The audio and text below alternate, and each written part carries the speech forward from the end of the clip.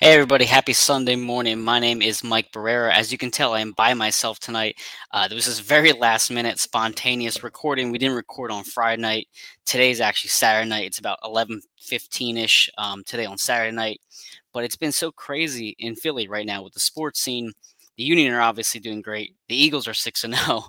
The Phillies, within about 10 minutes or so, will have uh, gained a 3-1 lead over the San Diego Padres in the NLCS, which is just hard to believe after what we saw earlier this season. And of course, the Sixers and Flyers are starting up.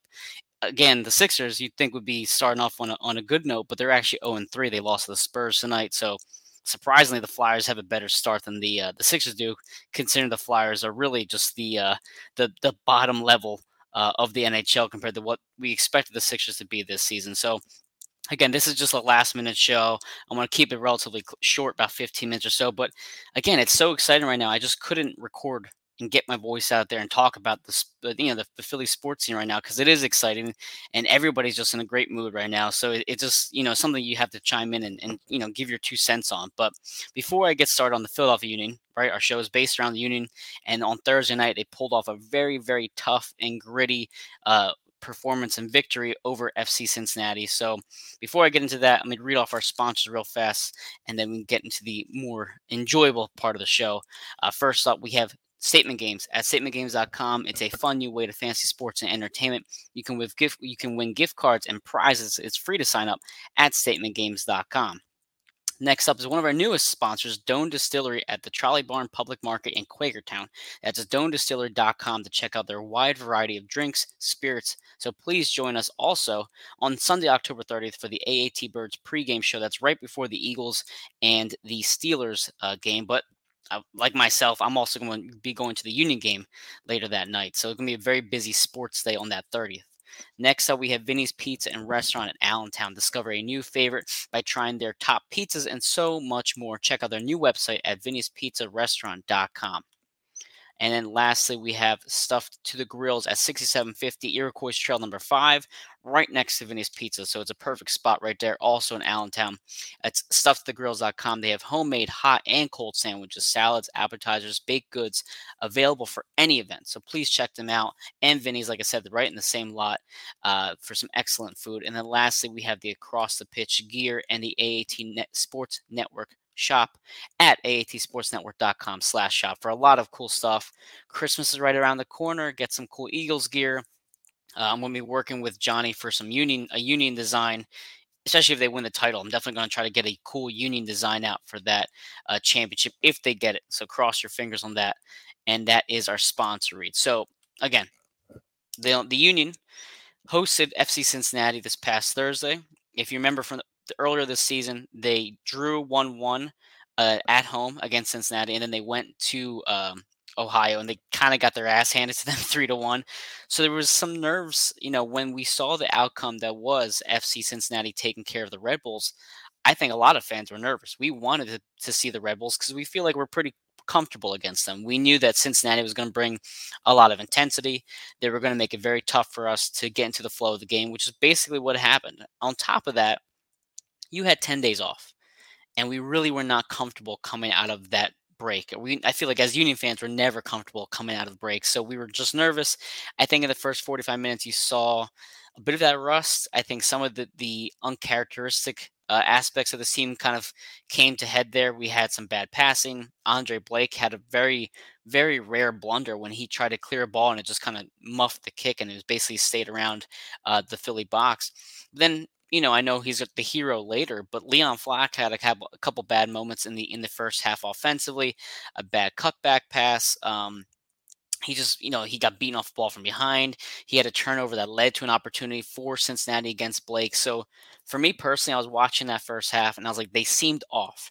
Their passes seemed off. They were letting Cincinnati have too much time around the Philadelphia box. And personally, when that whistle blew at halftime, I think majority of us were relieved. We're like, okay, finally, we survived it. We made 0-0. Let's get to the locker room. Let's regroup. Let's try to get back and, take the lead and secure this game. But, you know, entering the match, I was hoping for a 2-1 victory over Cincinnati. I was talking to Skylar, who does Union Nation. I was like, him and I both talked about, one goal would probably win this game, and sure enough, that was the case in the second half. But the way the game was relatively evenly matched and how physical it was, and you could see the Union players getting beaten up pretty well throughout the game. On top of Ford being a terrible official that night, because if you weren't at the game or watching the game, you missed really how bad he was as a head official. And after the match, Jim Curtin said, "Hey, it was Tim Ford's, first playoff match. I'm going to leave it at that, though." So it was kind of understood that it was not a good officiating performance, but it was physical. It's very physical, like I said, and considering it's the first playoff game against two teams that are pretty familiar with each other, considering the coaching staff and the players on staff, not exactly surprising, but you get out of the first half, you survive, and you go to the second half. And that's really where Leon Flock has stepped up in the biggest way. But before Leon even had his moment, you have to give credit to Jack McGlynn and Daniel Gazdag. Daniel, of course, was snubbed for an MVP finalist vote, which I thought was ridiculous. Yes, Andre Blake 100% deserves to be MVP, but Gazdag had such a spectacular season. Especially he ended the season with so many goals on decision day. You'd think he would finally get into that category of MVP finalists. I'm sure he was disappointed, but alas, we were expecting big things out of him on Thursday. And then on top of that, Alejandro Bedoya has been dealing with injuries. We saw him on decision day for about 20 minutes or so, but unfortunately, he wasn't able to play, and he wasn't even in the lineup or on the bench at all. So Jack McGlynn had to step in. And talking to Jim Curtin after the match, he said in the press conference, Jack had some good moments, sure, but it also looked like sometimes the speed of the playoffs kind of got to him a bit. And it's a great learning experience for Jack McGlynn. But in that particular moment leading up to the goal, you saw Jack and Daniel kind of playing off each other, getting the ball into the box, finding Julian, finding Daniel again. Daniel gets bumped off the ball in the box, and the crowd thought maybe been a foul, whatever. But Michael comes in there, takes the ball, and Leon Flock is just completely wide open in the box, which I guess goes to show you how little they expected him to score. But Michael does just enough to get it to him, and Leon puts a fairly ugly-ish left-footed shot on net, and it just went in the one spot that Celentano could not reach. It was a great shot. The crowd erupted. You could see almost like the surprise and excitement from all the Union players when it went in. They mobbed Leon Flock, which is great. I'm very happy for him. He's a hell of a defensive player, and I know offensively he's still figuring it out. He's still very young. I know he's just basically a kid compared to players like Bedoya or Michael, etc. But he stepped up in a big moment, and he made up for those ticky-tack offensive issues he had earlier in the game. But I know after the match, Jim Curtin was joking around saying, listen, Leon doesn't exactly like shooting drills at practice. He doesn't like doing it, and I get on him. His teammates get on him as well, and they push him and push him. And they need him to be serviceable offensively. If he is going to do a cutback pass, make sure it's going to somebody. Because I know we saw on decision day he had one cutback that went to basically nobody. If he's going to be trying to pull off a defender and hold off a defender on the ball, be strong and hold off a defender on the ball. Do your best to be serviceable offensively, but at least when you have a chance at net, like he did on Thursday, put it on target and hope for the best. And basically that's what happened. So it looks like Jim and his teammates pushing him to be better offensively and pushing him during shooting drills finally paid off. So I can't say anything more about that for Leon. I'm very happy for him, as I'm sure all his teammates and all the other fans are as well. But I want to go back to the refereeing. So around the 75th-ish, 80th minute, I know there was one moment where I believe Daniel hit his head on one of the Cincinnati players. I think Carranza went down at the same exact time. No foul was called whatsoever. And then the ball gets sent across the field. It gets knocked out by a Cincinnati player. Ford can't even see who knocks the ball out, and he calls it out of bounds for a corner kick for Cincinnati, which is just ridiculous because you could see it on the replay clear as day. So the ball keeps going back and forth. I know Jose Martinez then puts an extremely risky slide and gets a yellow card and earns Cincinnati, or gives Cincinnati a free kick, which thankfully went way over the net. But there were so many bad moments referee-wise that led to these chances from Cincinnati that you thought, if they can just beat Andre Blake, it's going to be 1-1. This is going to go to extra time. This is going to go to penalty kicks or something ridiculous. And that's what our fear was the entire time. When is it going to be against us? And thankfully, Andre Blake was spectacular. He made some saves that were just incredible. After the match, again, Jim Curtin praised Andre, says it's such an honor to coach him. But on top of that, he said how Andre eliminates plays before they turn into shots, which is so true. He mentioned how a lot of keepers will step back on their line and maybe watch something develop where Andre will go out there and kind of take care of business before it even starts. So credit to Andre.